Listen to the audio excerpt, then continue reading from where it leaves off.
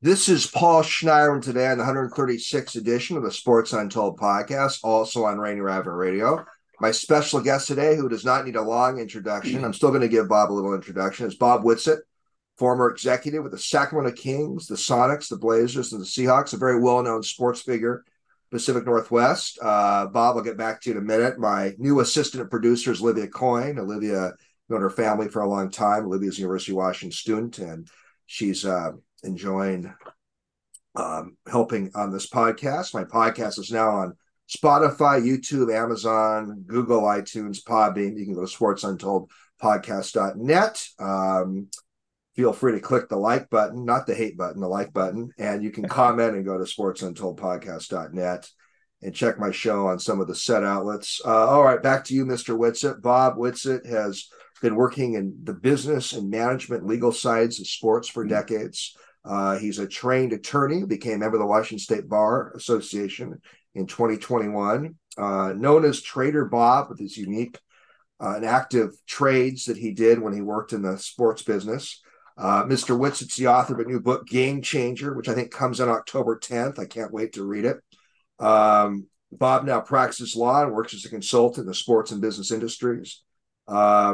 Bob, I appreciate you coming on the 136th edition of the Sports Untold podcast, also on Rainier Avenue Radio. Well, thank you and congratulations. 136 is a pretty big number. Having fun. I don't have a million listeners or anything, but having a good time, and that's what matters the most. I got a lot of listener questions today for you, Bob, and I'm going to try to kind of combine some of them. But just the announcement of my interview with you definitely garnered some attention from some friends and others that wanted to participate and ask some questions to you. So I'm going to get a few of them in here today. Well, Bob, we're going to talk about your book and your career, but why don't you just kind of tell us how you got the bug to go into the sports business? I know you went to attend University of Wisconsin, Stevens Point. Just kind of tell us how you got the bug to do what you've been doing all these years. That's a pretty simple story, really. As far as I can remember, I've always loved sports. When I was a little kid, I would always be outside playing. In high school, I played football, basketball, and baseball.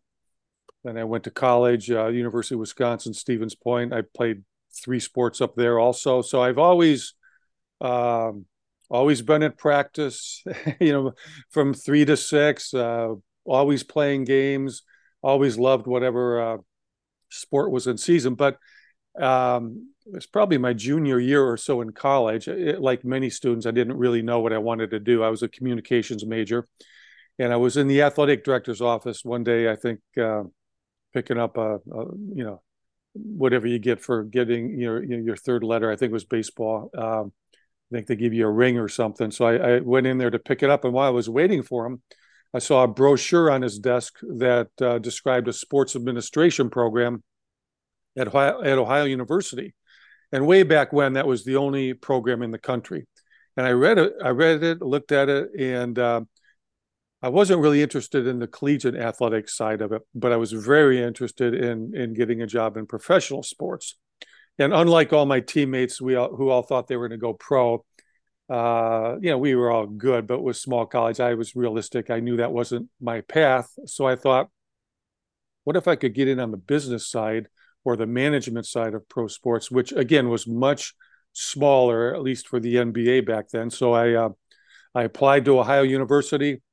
I got rejected because there was so many students applying, and I think they only took 25. So I held off graduating. I went back to school, played football for a season, reapplied there and Ohio State, who they were just starting a program. And I got accepted to both, and I decided to go to the larger school, Ohio State, and got my master's degree in sports administration. But really the key for me was to try to use the internship to wedge my way into a team through an internship, which I eventually did by finally getting an internship with the Indiana Pacers. And my whole thought was I had to find a way to get my foot in the door. And if I could ever get my foot in the door, I would just be that guy who hustled so hard, they'd never show me the exit. And fortunately, those things happened, and that's how I got started in my career. Great background. Bob, I want to ask you something. You have a sports management degree or sports administration degree. You also have a law degree. Do you think it's important to have one of those types of degrees or both of them to break into the sports business? That's a great question. As I was writing the book, I actually added a little section in there on how to get a job in professional sports, because students or any lecture I give, they always ask that question. And I will answer it this way. It does not hurt. I think having a degree in sports administration to learn a little bit about the business and hopefully use the schools network and clout to get the internship is important. A law degree is invaluable. So much of what we do in sports is legal. I mean, everything is legal, from the internal operations to everything we do externally. And if you combine the two, it's kind of a double whammy. So I would say those are two of the very successful ways to try to get in the door, but they're not required. And so I would never tell somebody, go spend the money to get extra education, but they're two very good tools. And I think they would give you a definite leg up. Good feedback. Good feedback. Bob, there's so much of your career. I would talk to you hours, but I would not do that to you. But, one thing that always has impressed me about your career, and tell us a bit more about this. I think when you were a Sacramento Kings executive, you were involved in the first corporate arena naming rights deal. Tell us about that. That's quite a fun story. So back then, that would be the mid 80s. All the arenas were either named after some politician who used public money, or it was named after a municipality. I think other than maybe the Carrier Dome in Syracuse, where the Carrier Air Conditioning Company had made a donation to get their name on the building, that's the way it was. So in Sacramento, our ownership group was building a new arena, and it was one of the first ones, I believe, or one of the few that was privately financed, no public money. So one day, the managing partner, Greg Lukenbill, came into my office. I was pretty much in charge of most everything going on with the business. He said, hey, can I name this arena whatever I want to name it?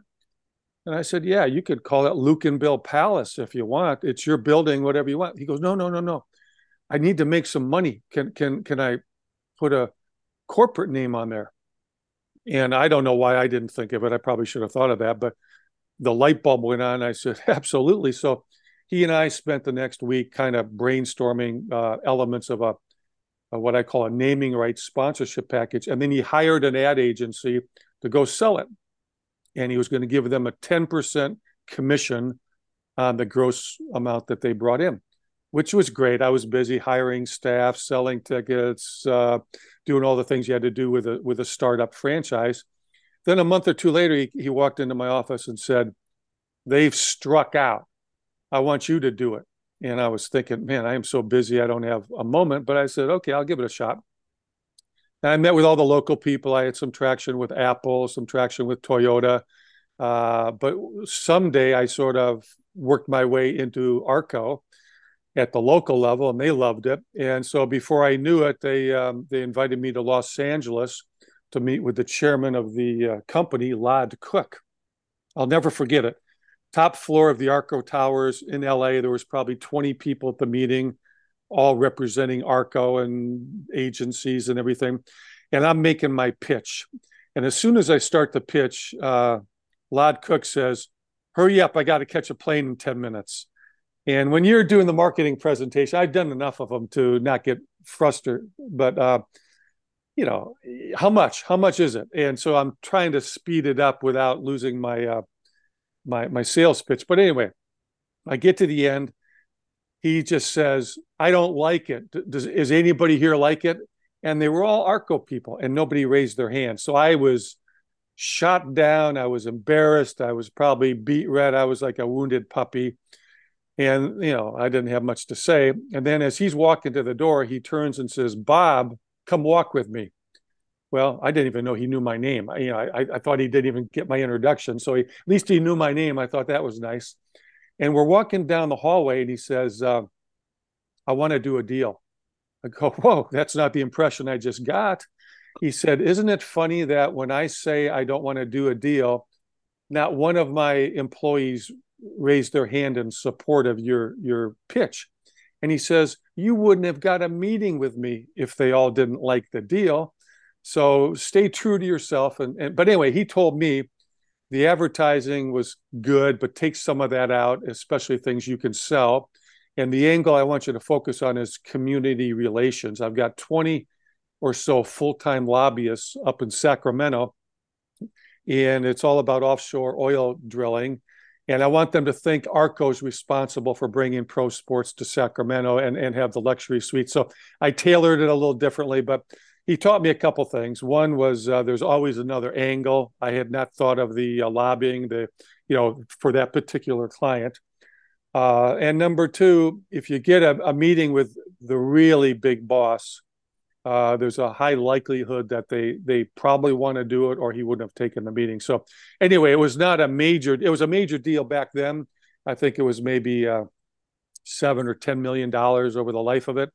Where today these naming rights are going for north of $500 million. So it really opened the path to a new form of sponsorship, and it's the single largest sponsorship that every team has today. What a story, Bob. And I tell my clients practicing law for many years now that part of my job is to try to get a party to go from no to at least kind of yes. So I'm a little different. I say no is just a starting point. Right. Love it. Great story. Seemed like the guy was playing a little mind game with you too, but great story. Bob, I when I interview authors, and I just had Jeff Smollinger on a few weeks ago, and I asked him a similar question about his book. I always learn a lot. I think my listeners do too. When you learn from an author why they title their book the way they title their book. Why did you title your book Game Changer? Tell us about that. Well, to be honest with you, the publisher came up with the name. I think we had some working title inside the front office with Trader Bob, which I told him from the beginning, not a good name, too long, not a great working title. And I told him, I said, you come back to me with title possibilities after reading the book or the manuscript, and cover design ideas. And, they wanted a picture of me on the cover, which I said, no, what I really want, and I'll be honest with you, I said, I want a basketball on the cover, and I want the subtle Sonics colors, because that's the past and hopefully the future is very important to me. So after however many people at the publisher's office read it, they came back with, half a dozen names. And the one that just jumped out to me was Game Changer. I think it's easy to remember. The word game fits into a lot of things. Game Changer can refer to negotiations. It can refer to a lot of things, but I just thought it was clean, simple, and I kind of like, something that people might remember. So I'll give them the credit for the title. And you were a game changer in many ways in the work you did in the sports industry.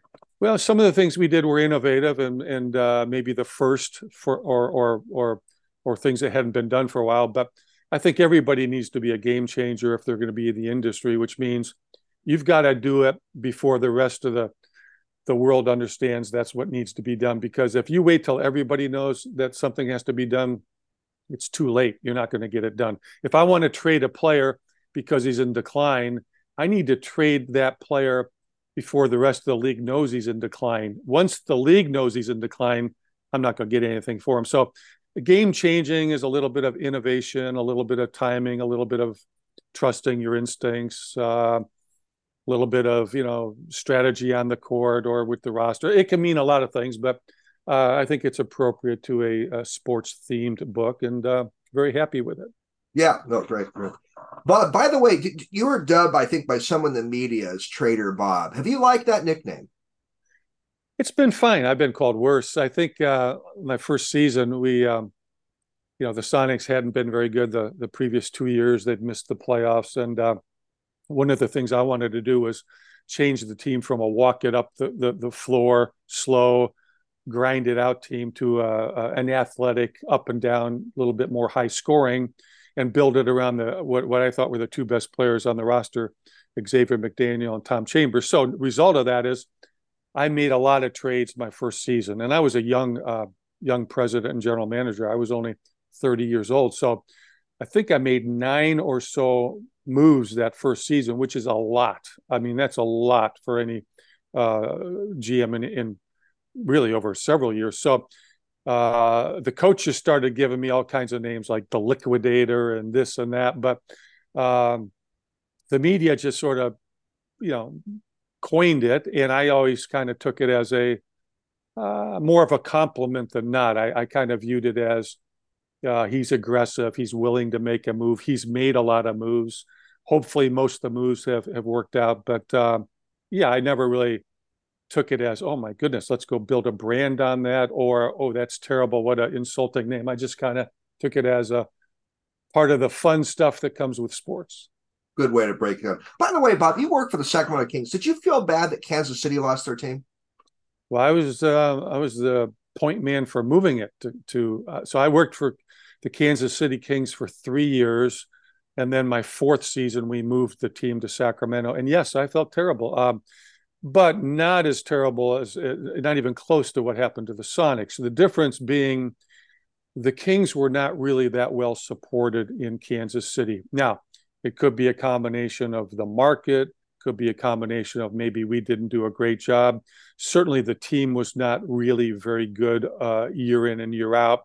But we gave the community a 2-year notice, basically, that, hey, we have to do a better job. We have to get this team to break even or they're going to move. And so when the time came, I got to tell you, it's a very sobering press conference in Kansas City. I felt bad.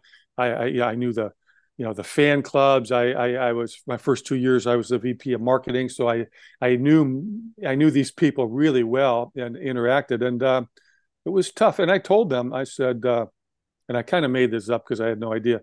I said, if you lose this team, you won't get an NBA team for at least 25 years. So let's really try to work together. It's been much longer than 25 years, obviously, and they still don't have a team. But the flip side is when we moved to Sacramento, I moved out a few months before the season ended to start building a staff and doing all the things. But my goodness, it was like, ticker tape parade. It was unbelievable, the support we got in Sacramento, and the support Sacramento continues to give the team today. So I'm not a fan of moving franchises. I'm a fan of, if you want a team in your market, wait till the league expands and then put a really good bid in and try to win a team that way. Bob, you brought the Sonics relocation battle, and full disclosure, I was working with the Save Our Sonics group, and I know Brian Robinson, Steve Hyatt quite well. And I got kind of a legalistic, maybe a little bit of a wonky question for you on this, but you're a trained attorney and you've worked in the sports business for so long. So we had an idea that if the Players Association filed a grievance, based on a basketball-related income decline, moving the franchise from Seattle to Oklahoma City, that it could have affected collective bargaining agreement. And we mentioned it to Slegor, and he was really into the idea.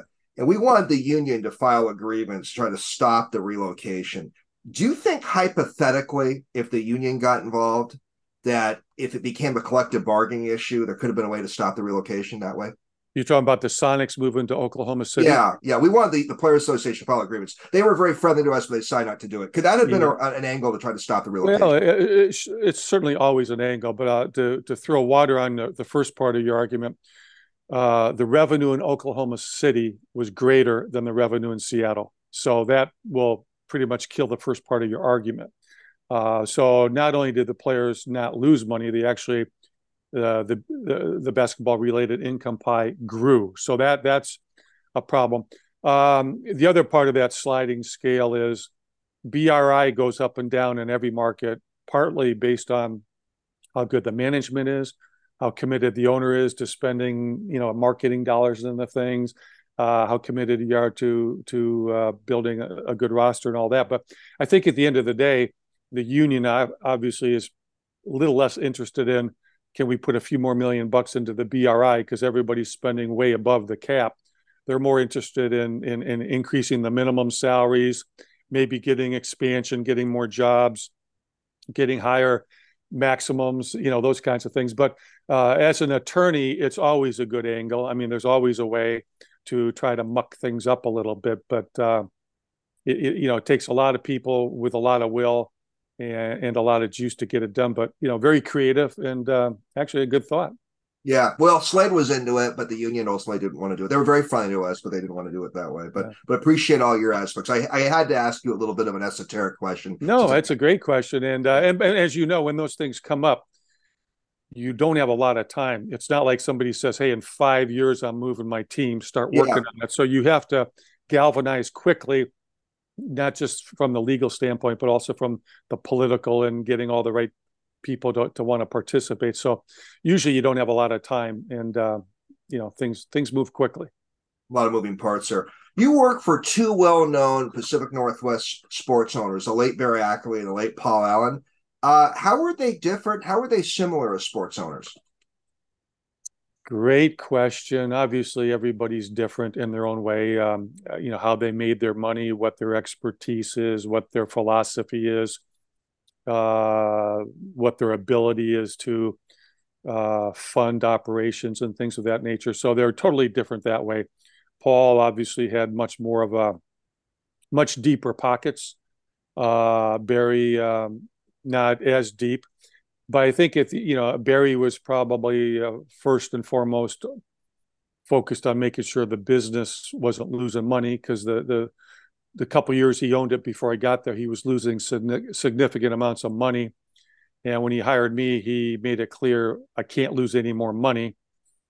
And, he kind of had, don't lose money as the first priority. And then 1A, let's win a bunch of games.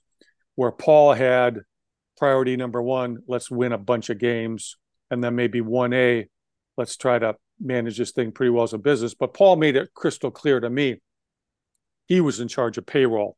So if he wanted to spend way beyond or spend on guys that I didn't think were worth the value, he would never hold that against me. I would have to focus more on the cap and not worry so much about if we're going to lose some money on a given year, because he wanted to go overboard in that area, where Barry had me focus really on both. And honestly, I think the right way to do it is to focus on both. I think if you run your business and your basketball operations as a business and think out all the moves properly, you probably do a better job. Because if you do one of these kind of crazy salary deals just because you can afford to do it, it can cripple your cap for 5 years and put you way behind. So I would say this, the fact they both wanted to win, that's really important.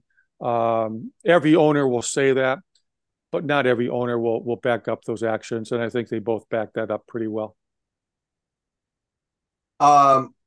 Working in the NFL versus the NBA, what are some of the business differences in the leagues? Well, I think probably the first thing with the NFL is all their media is pretty much a national deal, other than some preseason games, and all the teams share in that giant revenue stream equally. And you have so few games. When I was running a team, we had 16. Now there's 17 games. So really, if you have one or two bad games in the NFL, that can keep you out of the playoffs. The NBA, you're able to do virtually all your own games with local media or streaming or whatever you choose to do.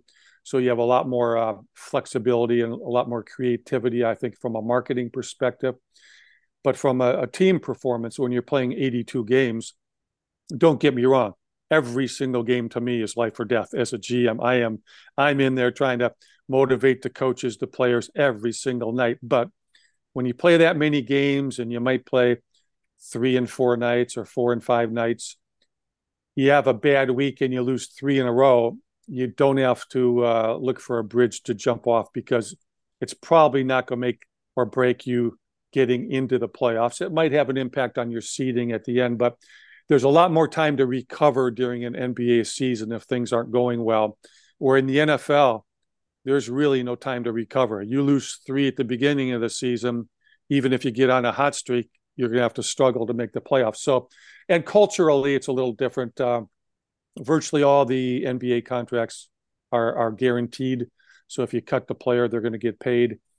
And even though more and more NFL contracts are becoming guaranteed, there's still quite a few of them that are non-guaranteed. So if you cut a player, you won't have to pay that player.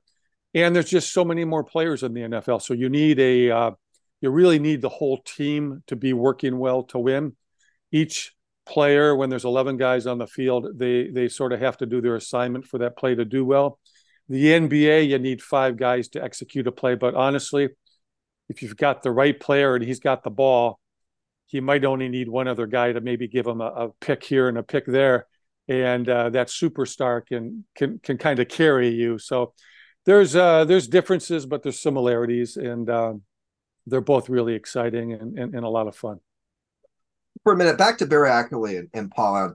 It seemed, and correct me if I'm wrong, it seemed like Barry Ackerley generally had a media portrayal as being a little on a little rough edge, and Paul Allen's media portrayal seemed to be a little more with more reverence. Were those depictions fair about how Paul Allen was depicted and how Barry Ackerley was depicted at times? Yeah, I think they're fair. I start with Paul. He was more introverted, more quiet, was not ever looking for the public limelight. So I think when an owner is not looking for the spotlight, fans and media tend to give him a much longer rope. They're not looking to call that person out, as long as they're financially supporting the team in a way that the media or fans think is important.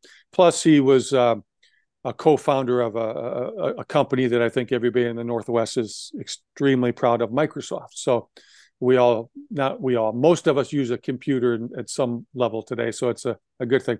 Barry's business was primarily billboards, outdoor advertising. And he had more confrontations, whether he would cut trees down that were covering his billboards or putting too many boards up, violating the permits. He probably had a business that maybe wasn't as warm and friendly to everybody. So when he maybe crossed the line a little bit, those missteps lingered out there. And then, frankly, his first few years of ownership, he took a team that had just recently won the championship, kind of let the star players go or didn't re-sign them, and then the team got really bad really quick. And when you cut through it all, if your team's bad, you're going to be portrayed a lot differently. In Paul's case, he bought a playoff team, he kept it in the playoffs, and at the end of my 9 years, we had 21 seasons in a row where we've been in the playoffs. So it was always a really good brand of basketball. So no matter what you may think about an owner, if that owner's team is winning, I think the fans and the media tend to smile on that person a lot more. If that owner's team is losing, whatever their grievances are, they tend to be a little bit more harsh. So, I don't think they were unfair. And I think when you own a sports team, there's going to be some public arrows coming your way sooner or later. That's just the nature of the business. Interesting insights about both men. And as we know, Microsoft is not seen as being warm and cuddly with everybody either. But your point. I mean the product, not necessarily the style of business. Right, but right. Yeah. Bob, you've worked in the NBA, you worked in the NFL. Would you ever want to have an experience being an executive in the National Hockey League or in Major League Baseball, or maybe as a college athletic director? Would you ever want to try something different? Well, I did some consulting for the Kraken when they were becoming an expansion team and the construction of the new Climate Pledge Arena. I'm on the board of Diamond Sports Group right now, which is the largest owner of broadcast rights with NHL teams, MLB teams, and NBA teams. So I'm a little bit around the NHL, baseball, and basketball. I'm open to anything, but truly, I think for me, the next thing, now that we're getting through the book launch here, is I'm really just in the bullpen, current, ready, anxious, willing to, if and when the NBA says they're going to do RFPs for expansion, I want to do everything I possibly can to help whatever the effort is in Seattle to get a team back. And that means I'd be thrilled to be a part of an ownership group, happy to be a part of a management group, happy to be the guy selling popcorn if that's what it takes. Because I believe in my heart that Seattle should never have lost a team. Seattle deserves a team. Seattle will support a team. And I do believe it's coming. I think it's coming in the near term. I don't have the crystal ball. I don't speak for the league, but When they say RFPs and a bunch of cities start lining up, both of my hands are raised for the Seattle effort. So, but to answer your question, I'm open to anything involving any sports. I've done some consulting with the Premier League in soccer. I've done consulting with arenas and stadiums. Really anything involving the sports business, I can get excited. So it's not too difficult for me. Love it. You answered a question I had in your answer you just gave, that you would be interested in working with a Seattle expansion team. So that's great. That's great. You saved me a question there with your. Well, just give me a double hands up on that. I'm more than volunteering. I'm all in. So whatever that means, I'm in. Exciting. Bob, I've asked these two questions to about every guest the last few years. I get amazing answers. Who is a living sports figure you'd love to spend some time with and chat with? Can be a player, an owner. Who's a deceased sports figure in history you would have enjoyed interviewing or spending time with? Let me start with the second one first. Okay. And maybe it has to do with my childhood. You tend to remember these people a little differently when you're younger. But I grew up in Wisconsin. I grew up in the heyday of the Packers and Vince Lombardi. I had the pleasure of meeting a lot of those Packer players as I got older and they got older, and hearing all the Vince Lombardi stories firsthand. But I would have loved to say, I had dinner with the Maras and people that had Vince as an assistant coach. I've talked to a lot of people that knew Vince. I never met him, obviously. I would love to have met and interviewed or spent time with Vince Lombardi in his heyday as a coach and GM of the Packers, or even when he went on to Washington. So I would say he's kind of an idol, and I use Lombardi time. I use a few of his sayings. I think maybe it's just a little bit of the cult, the religion, what we get when you grew up in Wisconsin. In terms of current, that's a fantastic question. I would hope that if there's somebody I'm really passionate about wanting to meet, I would try to go meet them if they're still living. But there's so many of them I respect. I'm not even sure I can give you a quick answer on that. So I don't know. Willie Mays, Sandy Koufax, their names have come up. So. Yeah, but they're deceased. No, they're alive. Sandy Koufax. Oh, yeah, I'm sorry. But my bad. They're done. Yeah. Retired guys. That's a better question. Yeah, I'm not sure I would go with baseball. Guys like Bill Russell, who just passed away. I got to know Bill quite well. We can come back to it. Let me come back to it. Let's come back to it. Okay. I can't believe I'm stumped. But, no. So many, okay. I don't want to leave anybody I'm going to have out. two more similar questions. Okay. You're a trained attorney. Who is a living figure in the law you'd love to talk to or spend time with, and who's a deceased figure in the legal world you would have enjoyed spending time with?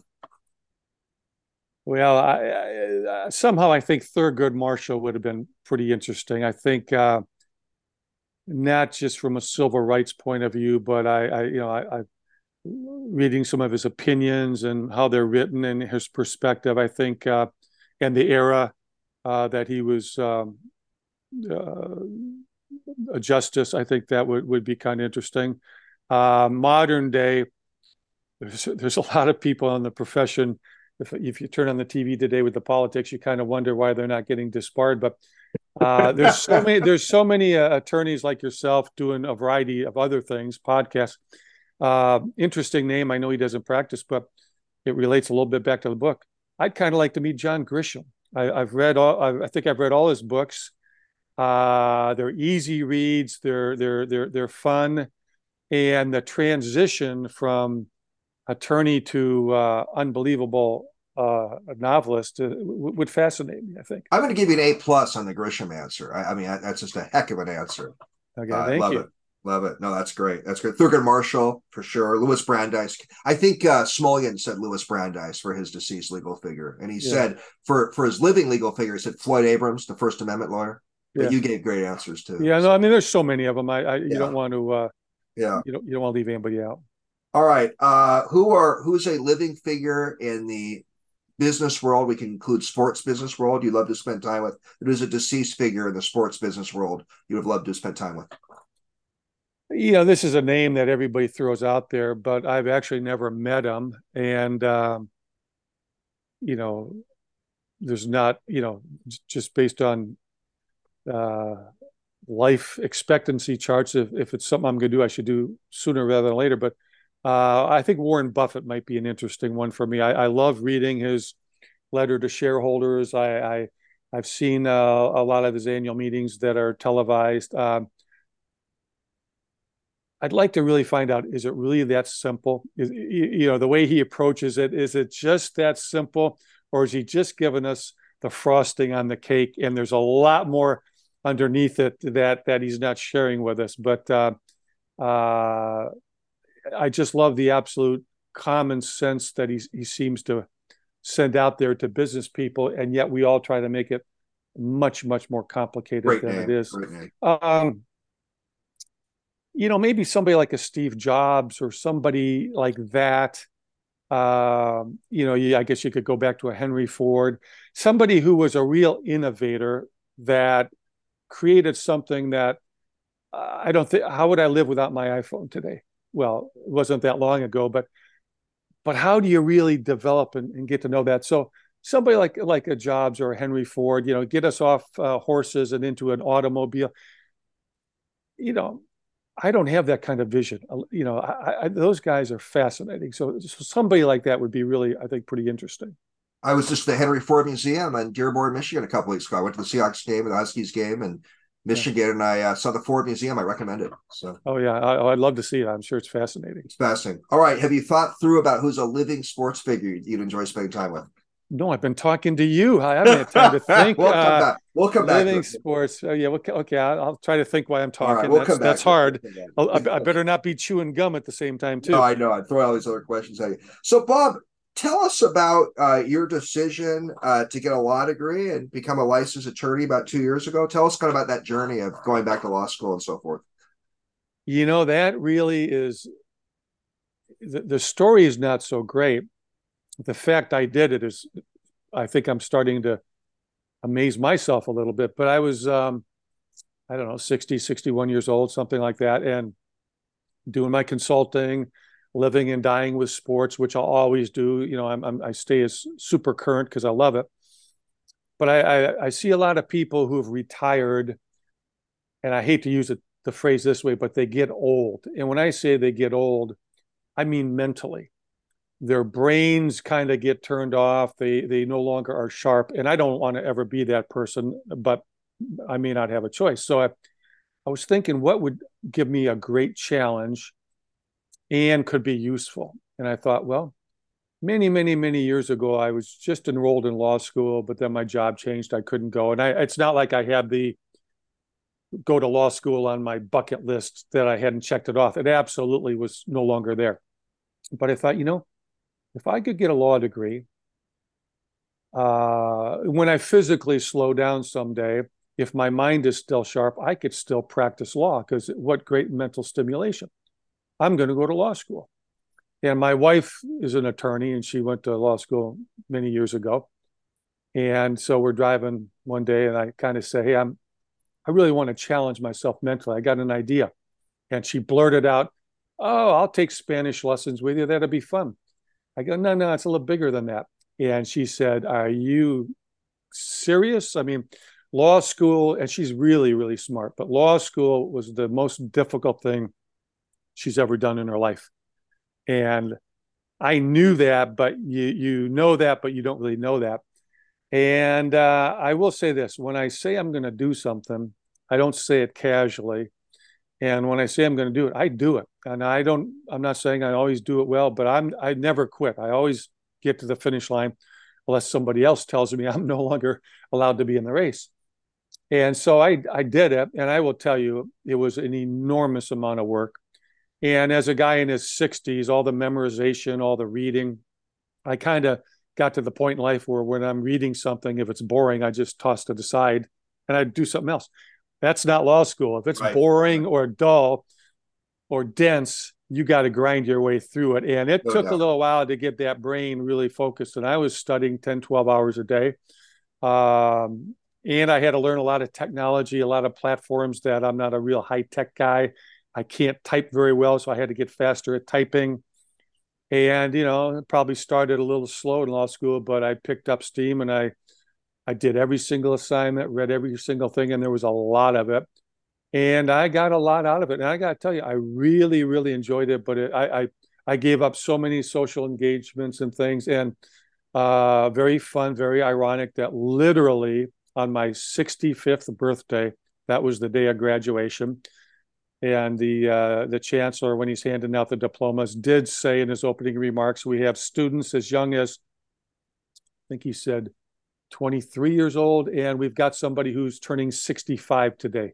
Thank goodness he didn't mention my name. But and then, to cap that off, then you study for the bar exam and all the memorization. And oh my goodness, I'm so glad I passed that, because that's a test I'd never want to take again, because that is just as you know, there's a bunch of stuff that doesn't really mean you're going to be a good lawyer, but I think it's sort of the rite of passage. And so anyway, it all worked out well. And I will tell you, I've already used the shingle. I'll use it some more. It's helped me with some business situations. It's helped me in some of the sports work I'm working on, and some just legal things. So very happy I did it. I would never recommend it unless you're absolutely all in. It's an all in kind of situation. No doubt. You went back to Minnesota for law school? Yeah, it was Mitchell Hamlin in St. Paul. It was a hybrid program. So 2 weeks a semester, we were in classes 12 hours a day. And the rest of the semester, our classes were live on Zoom. This is pre-pandemic. So we were there before everybody else got there. And that helped me a lot, because I actually attended every session live. And almost every time I'd be like one or two students live, and the rest of them would watch them recorded. So I would get an hour live with a professor. And you can imagine one-on-one with your professor for an hour. Plus, I developed great relationships. I've been invited back the last 2 years to lecture up at the law school, and I've enjoyed it. I love it. So great experience, a lot of work, very rewarding, and very happy that I did it. Did you have an apartment in Minnesota during your law school years then? No, I'd go up there. I'd go up there 2 weeks, and I either would drive over to Hudson, Wisconsin, where my mother has an apartment. She's 95 right now, and I'd stay with her. Or if the schedule was such that the classes started at 7 a.m. and we had moot court or whatever it might be, on those days I might rent a hotel in downtown St. Paul, and I worked it that way. What a story. God, what a story. All right, change the subject again. Was the Jail Blazers term fair or unfair? Well, I think it's fair because it's a catchy name, and sports is about catchy names and all that. And we had a cast of characters. There's no question about that.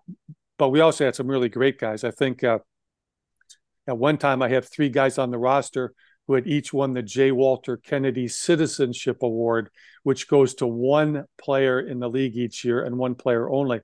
I'm not sure any player was even arrested while I was there, but before I got there or after I left or different parts of their career, a couple of them got arrested for minor violations and things. But if the name wasn't Trail Blazer, you wouldn't be Jail Blazer.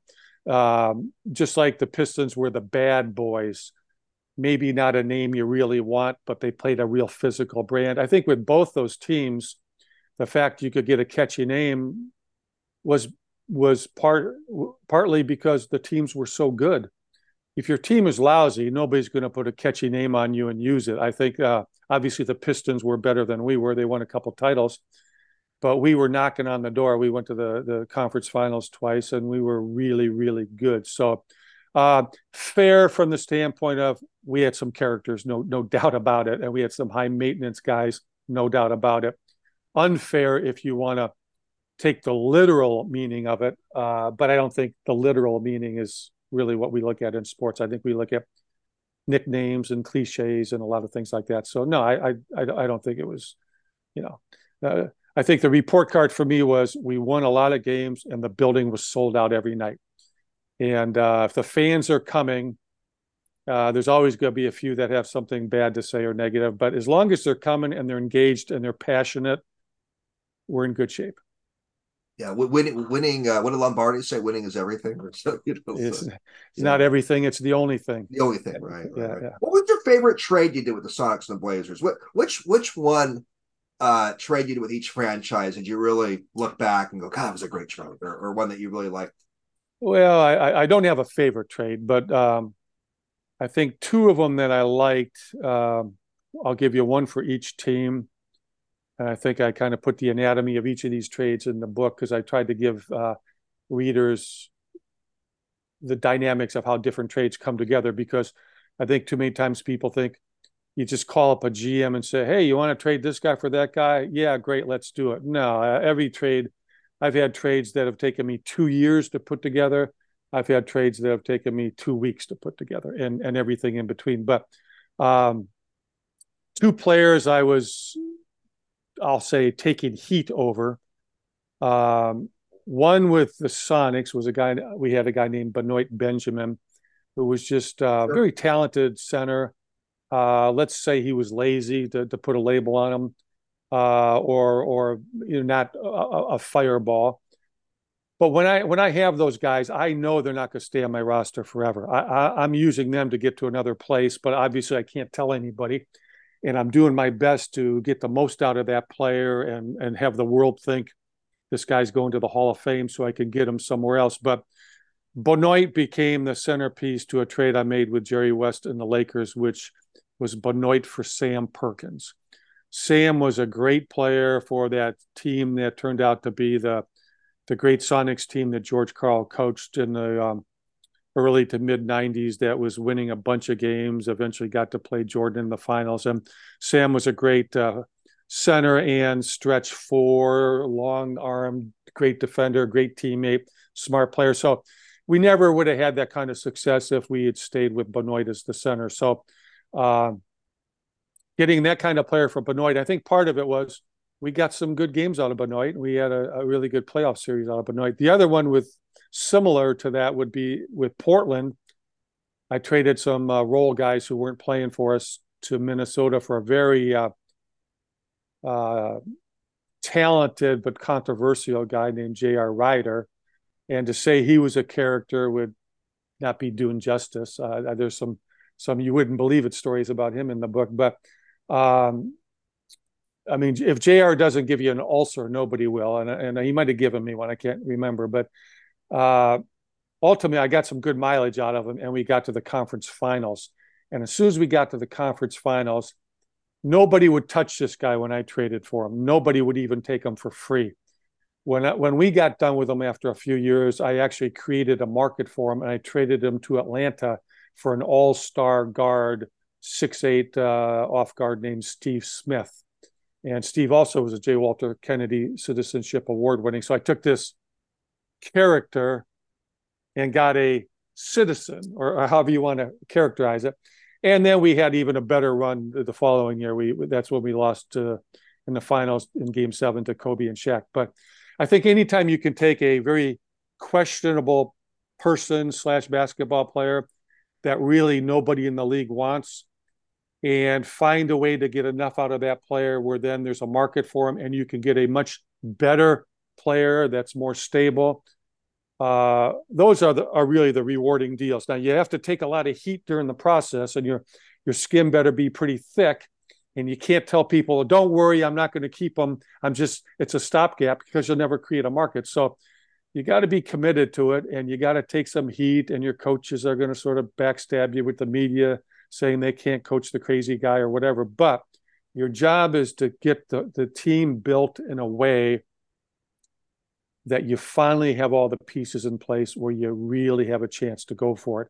And it takes time to get all the pieces, and they all come from different forms. You draft them, you develop them, you trade for them, you sign them as free agents.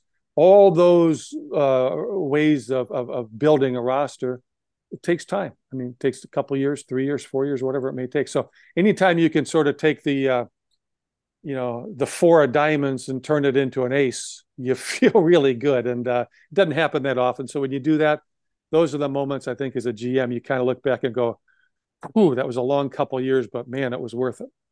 Got to tell you, Sonics fans, we love that Perkins trade, Bob. That was an amazing trade. Getting Big Smooth, loved it. Yeah. As a big Sonics fan, love that one. You hired George Karl, and although George was not that old when you hired him, he was kind of perceived as a little bit of an over the hill coach. That was a bold decision you made that worked out pretty well, didn't it? That was a challenging one. So George was a head coach when he was fairly young. Had a couple years or a year and a half in Cleveland. Had maybe a year and a half in Golden State. I thought George was a good coach, but his ego he's got a nice size ego, but it really got out of control as a coach who thought he had some success at a young age. Anyway, got fired in Golden State, and he was out of the NBA for, I think, 3 or 4 years and couldn't get even an interview. Nobody wanted to touch this hothead. And, the ship has sailed. And so when we made a coaching change in Seattle, and it was time for me to finally get to hire my first coach as a Sonic GM, I wasn't looking to hire my friend. I wasn't looking to hire this guy or that guy. I was trying to find somebody that I thought would be the best coach for the team I had and the team I was continuing to build. I'd already drafted Sean Kemp and Gary Payton. I had my nucleus. I had drafted Nate McMillan. Had some of the really good pieces on board. And we were getting pretty close to where we were going. And I was interviewing all the, call them the retreads, the assistant coaches. Anyway, I never really knew George. Obviously, I knew who he was. I was in the league when he was in the league. And I noticed that he coached in the CBA and he did a pretty good job there. He was coaching in Spain, doing okay there. And I thought, this might be a good time to bring him back. He's probably been humbled. He's not any dumber. If you can coach in the CBA where you might lose your best player 2 hours before game time because he gets called up, if you can coach in the best league in Spain when half the guys don't know English, these are skills you're developing. So I got a hold of George, and I wanted to see how humbled he was. And I said, I want to interview you as an assistant coach for what I'm doing. And he's never been an assistant coach. And he was more than willing to be an assistant coach. And he said all the right things and did all the right things. And then I said, okay, I'll get back to you. So then I went to meet with the owner and said, I want to hire George Karl as my head coach. And they told me no, because they didn't even know who he was. And so then I gave them a Continental Basketball Association media guide to read about George Karl. And they read about him for a minute and they said, no, he does nothing for us. Nobody knows him. And they did ask a good question. They said, have you got reference around the league? Have you called people that have worked with them and know them? I go, yeah, I've called about 25 people. Head coaches, assistant coaches, GMs, owners. And okay, what's the report? I said, well, 24 of them told me they wouldn't hire him if he was the last person on earth. And they all had the same reasons. Argumentative, talks too much to the media, fights with the players. It goes on and on and on. And one guy said, I would not hire him, but I wouldn't tell you not to hire him. Only you can make that call. And they go, so we rest our case. You think all those people are idiots? I said, no. But I said, they also don't want us to do well, And I said, I think I can sign him to a short-term deal because the owner didn't want to spend a lot of money because we were still paying Casey Jones for the remainder of his contract. I think I can manage him. I think I can make this a partnership. And if I'm the guy who gives him a chance to resurrect his career, I'm going to negotiate a deal with him that's going to be the deal of all deals on what he can and can't do off the court. I mean, I feel bad at how good a deal I negotiated for the team, but it was important. And they kept telling me no. And they finally said, we're telling you we don't want you to hire him. You got the message. If it doesn't work out, you're gone too. And I said, well, I kind of always know that's the case, but I think it's the right move. So then I circled back to George and said, I'm going to go another way on my assistants, George, and I'm hiring the assistants. but I want you to be the head coach. And I thought if you could jump through a phone, he would jump through the phone. And we knocked the deal down, and George came in, and we had a great working relationship. George did a fantastic job. I later left. George stayed there, continued to do a fantastic job. I think he won probably, I don't know, another maybe 1,100 games in the NBA after I brought him back and got into the Hall of Fame. And had I not brought him back, he would have had maybe 100 or so wins in the NBA and would have been just an asterisk somewhere. But George had his moments in there, but he did a fantastic job with the Sonics. And that was that 4, 5, 6 year run or whatever it was that he was coaching. That team was probably the best Sonic team ever in terms of an extended period of time. Clearly, the best team was the 78 and 79 team because they won it in 79. But that team was really only good for 2 years. This team was really good for probably 6 years. So I think, again, go back to game changer. If you really believe something and you get a chance to run a team, don't let the media or people talk you out of it, because if you get fired, you're going to get fired. But you don't want to get fired and go, oh, man, I should have done what I believed in. If you do what you believe in and you get fired, you really have no regrets. It was on you. But if you didn't do what you believed in and got fired, shame on you. So I've been around long enough. I've done my homework well enough that I stayed true to my convictions. And that's kind of how that came about. So it worked out well, and I'm happy I did it. Go bold is part of the lessons too, sometimes too, right? Yeah, I wouldn't say go bold just to be bold or to be different. Go bold when you believe it's the right thing. And you're being paid to make those decisions. You're spending 24 hours a day thinking about this stuff. Other people can come in and out for 30 minutes in a day and just give you a quick opinion and move on. But you should have more information, more knowledge, more insight, and understand the situation better than anybody. So you got to go with what you really believe is right. Still in touch with George? Yeah. As a matter of fact, I think I'll see him next week. I think he likes to come in town so I saw him probably a month or so ago, and he's doing pretty well. Great. Just love these stories. As I told you, I was a diehard Sonics fan. I love these behind the scenes stories a lot. You got time for a few more questions? I'm here.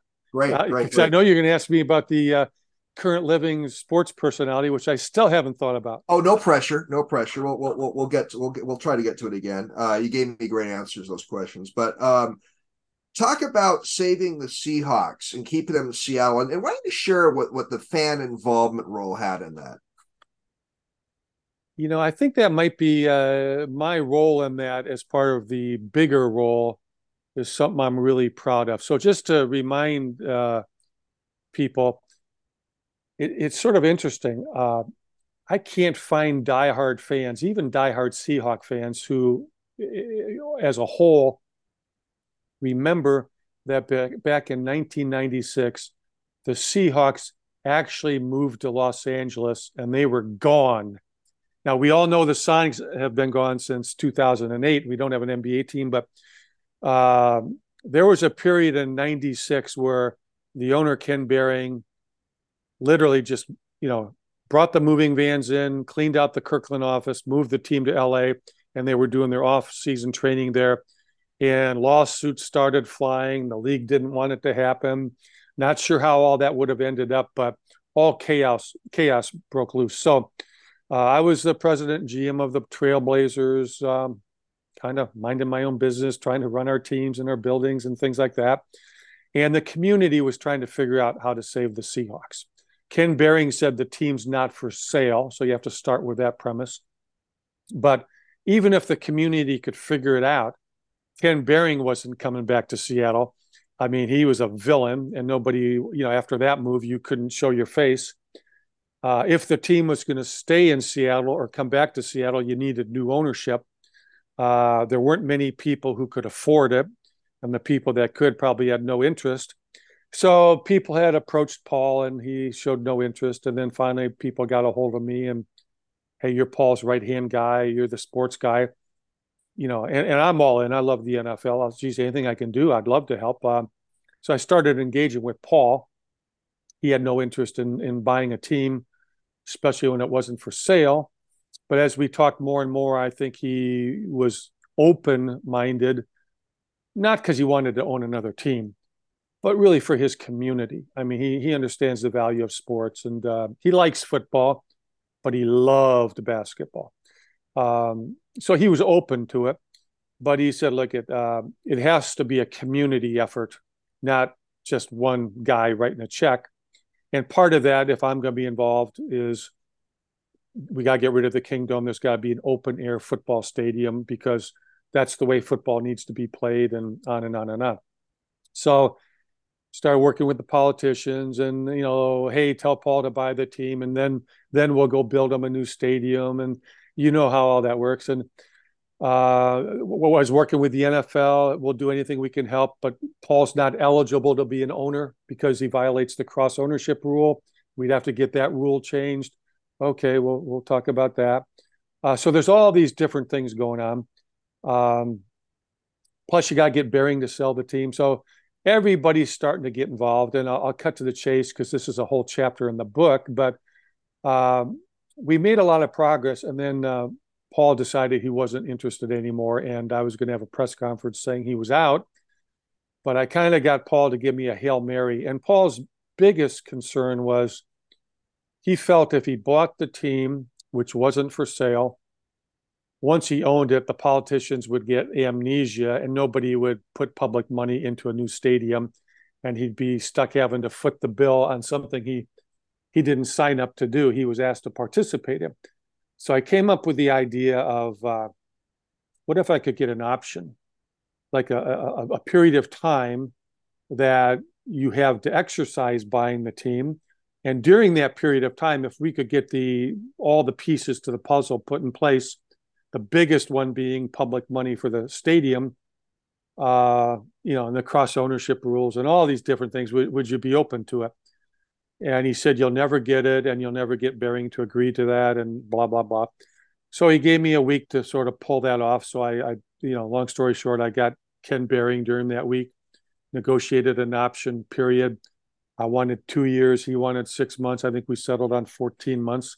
So we had 14 months to go make it happen. And during that time, we really needed a giant community effort. We hired, I think, a public affairs firm headed by Bob Gogarty. We had all kinds of former Seahawk players, community leaders, fans, booster clubs. This was going to go. We were in the legislature lobbying for public funding. Bud Coffey, the former lobbyist for Boeing, was working on our team. We had a lot of people working on this thing. And ultimately, the legislature said, if we approve something, it's going to have to go to a statewide vote. So we're all over the state. I am literally doing town hall meetings, editorial board meetings, live media meetings, booster club meetings around the state nonstop, as are other people. I mean, everybody who can have the talking points is trying to do it. And it was probably a month or so before the option expired. The statewide vote came up, and it was a nail biter because, as you can imagine, people on the eastern side of the mountain, they're not dying to put public money into stuff in Seattle. And the Mariners had gone through this a year prior. So I think there was public stadium fatigue. And it was a nail biter. We didn't get the vote to go our way till later in the evening. The vote passed. A month later, we execute the option to buy the team, but Paul becomes the owner, and he was a great owner. I mean, took a very bad team for 10 years, and all the things that have happened since you can go back and look at. But we were really close to not having the NFL in the Northwest. And if there's something you can feel good about in your sports career, it's probably being part of winning a championship. Probably even bigger than that is if you help either bring a team to your community or prevent a team from leaving your community. Those are long-lasting events that should make everybody in the community feel proud and happy that they were able to do that. You brought a very, very important part of that history, Bob. The Seahawks were literally training, I believe, at a junior high school in Los Angeles, right? They were in California, yes. California. It's amazing, amazing, amazing. Favorite sports movie? Oh, boy. Depends what kind of mood I'm in. If I'm kind of in my negotiating mood, you could do a Jerry Maguire. If you're, uh, if I'm in my nostalgia mood because I started my career with the Pacers. I like Hoosiers because it's a feel-good story, and it was filmed in Butler Hinkle Fieldhouse, where Butler played, and a lot of the bit characters in the movie were guys I know. They were like our scorekeeper for the Pacers and that. So I'll give you those are two good ones. I'll just stop it right there. You probably like Moneyball, right? Moneyball's good. I think it's really it's good because I think it's kind of the front end of analytics, which I think are continuing to evolve and a really important part of what we do. And I guess anytime Brad Pitt's in a movie, you gotta feel good. It's good for the audience. But yeah, that was fun. I'd put that on the list. Real quickly, Bob, 94. I don't know if you had left the Sonics at this time, but I guess the franchise came this close to trading Sean Kemp for Scottie Pippen. Was that a missed opportunity for the Sonics not doing that trade? Well, I was gone then, so I was running the Trailblazers, but the GM of the Bulls called me and he wanted to know everything on humanly possible about Sean Kemp because they were contemplating doing that deal. And I tried to play it pretty neutral. I was a big Sean fan, obviously. But then he called me later yelling at me because he said the Sonics backed out of the deal after they agreed to it. And I said, "Why are you calling me? I'm the general manager of the Trailblazers." He goes, "You're my friend. I just wanted to air it out with you." I said, "Well, you're talking to the wrong guy." But to answer your question, I don't know. I mean, you can always go backwards, and you could have done this, should have done that, might have done that. There's so many deals in the business that don't get done. Some get a little traction and are discussed in the media or rumored in the media. Many of them don't even get into the media world. And oftentimes, the best deals we do are the ones we didn't do, even though we wanted to do them. So sometimes you get lucky and the deal that you wanted to do didn't get done, and you look back and go, "Wow, glad that didn't happen." And I guess in Chicago's case, they held on to Scottie. Michael took a vacation for a couple of years to play baseball, but then when he came back, Scottie and the core with Michael won 3 more. So I guess from Chicago's point of view, I would argue, boy, if you can win 3 more titles with the guy you think you were going to trade, good thing you didn't make the trade. Probably a good non-trade for Chicago. You gave me a good perspective on that. Jerry Dipoto, sports general managers go through. He had some recent comments, and to be fair, he apologized for them, but he said that, and I'm paraphrasing, if the franchise can win 54% of their games over a certain time span, they have a shot at making the World Series. I'm summarizing what he said. What's your take on Jerry's comments, and just kind of give me your whole take on this recent local sports episode? Well, I'm not going to really comment on Jerry. I know when you finish a season and you're very close to making the playoffs, and in this case, you play 162 or probably 161 games before your playoff fate is determined. That's a long season, and that's an emotional grinder. And oftentimes, as a GM, you have to talk to the media much sooner than you want to after a long season. So I never really fault or comment on those things. Here's what I would tell you, though. And I was asked this question the other day about, and this isn't really what he was talking about, but the topic was tanking. What do you think about tanking so you can get lottery picks? And I'll give you my philosophy. It's real simple. I do everything I can to win every single game, every time we play. I believe it's very difficult to create a culture of winning. You have to create competition. You have to make the players know that the best players play. It doesn't matter who makes the most money. You can't say, "I'm going to lose for a few years, get a few lottery picks, and then turn on a switch and you win." I have not seen a team that has used that formula and won a championship. You need veterans that know how to win. But how can you try to preach to your players, you got to win every game, and then you're trying to put lineups out there that lose, or you tell a great all-star player, hey, you're going to not play the last 20 games, and we're going to say your calf is sore. So I think it's hard to create a winning environment, and I don't ever want to do anything that speaks to anything other than we're trying to win. Now, if you have an expansion team, they're young, they're not as talented, you may not have a great record, but that doesn't mean you're not trying to create a winning environment and a culture. It's just that you don't have, you picked the ninth best player on every team, and you had the 10th pick in the draft. So these guys maybe aren't as good as some of the other players, but by gosh, you can still make them compete and play hard and play till the buzzer sounds. That's creating a winning environment, although you may not be winning at that particular moment, but the competition has to come first. So I don't get into justifying how many games we won or didn't win. Hey, you make the playoffs or you don't. And it's hard to make the playoffs. And if you make the playoffs, you graduated to the next season, which is the championship season, and you got a chance. And if you're fortunate enough, part of playoffs are matchups. Part of playoffs are injuries. Part of playoffs are who's playing well at that time. There's a lot of variables. We all get that, but you've got to get to the second season before you can start talking about winning in the playoffs. And to get to that playoffs, it's hard. I mean, it's not easy. 82 games, 162 games, whatever the season is. So, not really answering it, but I'm anti-load management. I'm anti-sitting guys. I never want to play players who are injured, but I want players who want to play. And I want players who want to compete, and I want players who want to play hard. And I think the fans who are paying a lot of money for tickets, that's what they expect, and I think that's what they deserve. I like Jerry. He's been on my show. He's been cordial in interactions we've had.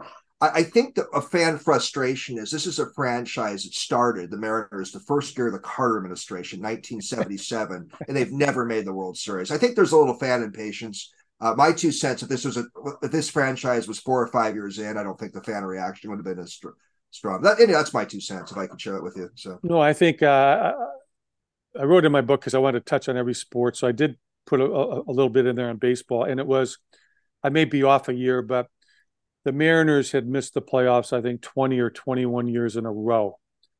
That's pretty hard to do. And last year, not this season that just ended, they made the playoffs. And the city lit up again. The fans lit up again. The attendance is great. It was great this year. And my point was, Seattle's a great sports market. You didn't have to win the World Series. You just got to give them a taste. You gotta get to the second season. You can't do it every couple decades. You can't have babies born and they're in college and they haven't seen a playoff game. So the fans are very loyal, but consistency is good. In Portland, we made the playoffs 21 seasons in a row. Wow. Well, that's a little extreme, but you can't miss the playoffs 21 seasons in a row either. So yeah, I think there's a longer history there that,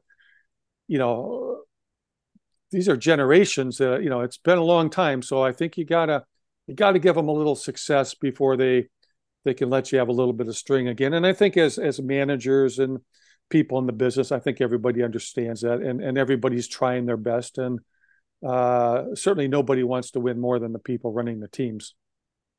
Well, these are my final questions. I've had so much fun here. I'm going to package 3 together. What's in the future for Bob Whitsitt? Would you ever want to teach at a college or a law school?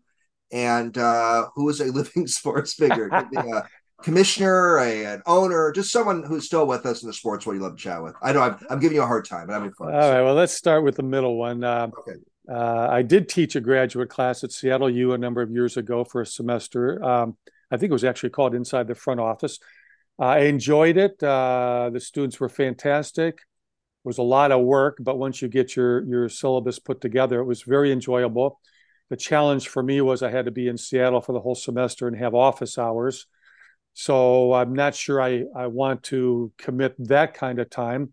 I do guest lecture at universities, go and be a guest lecturer for a day. And I do that also at law schools. I would love to continue doing that because it's a one-time deal for a couple hours, and I do enjoy that. What's next for me? Well, the book's getting launched here soon. I'll probably have a little post media on that, but then that project's done. I have to continue doing the diamond sports. We're in a Chapter 11 reorg, and very, very challenging, very, very complicated.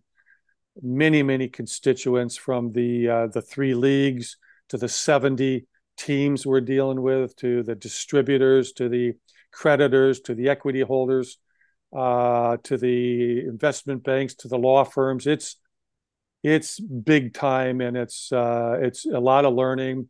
Plus, it's great for me to be on top of where the sports media business is going with cord cutting and streaming, and so I'm really getting to stay on top of and ahead of the curve on that.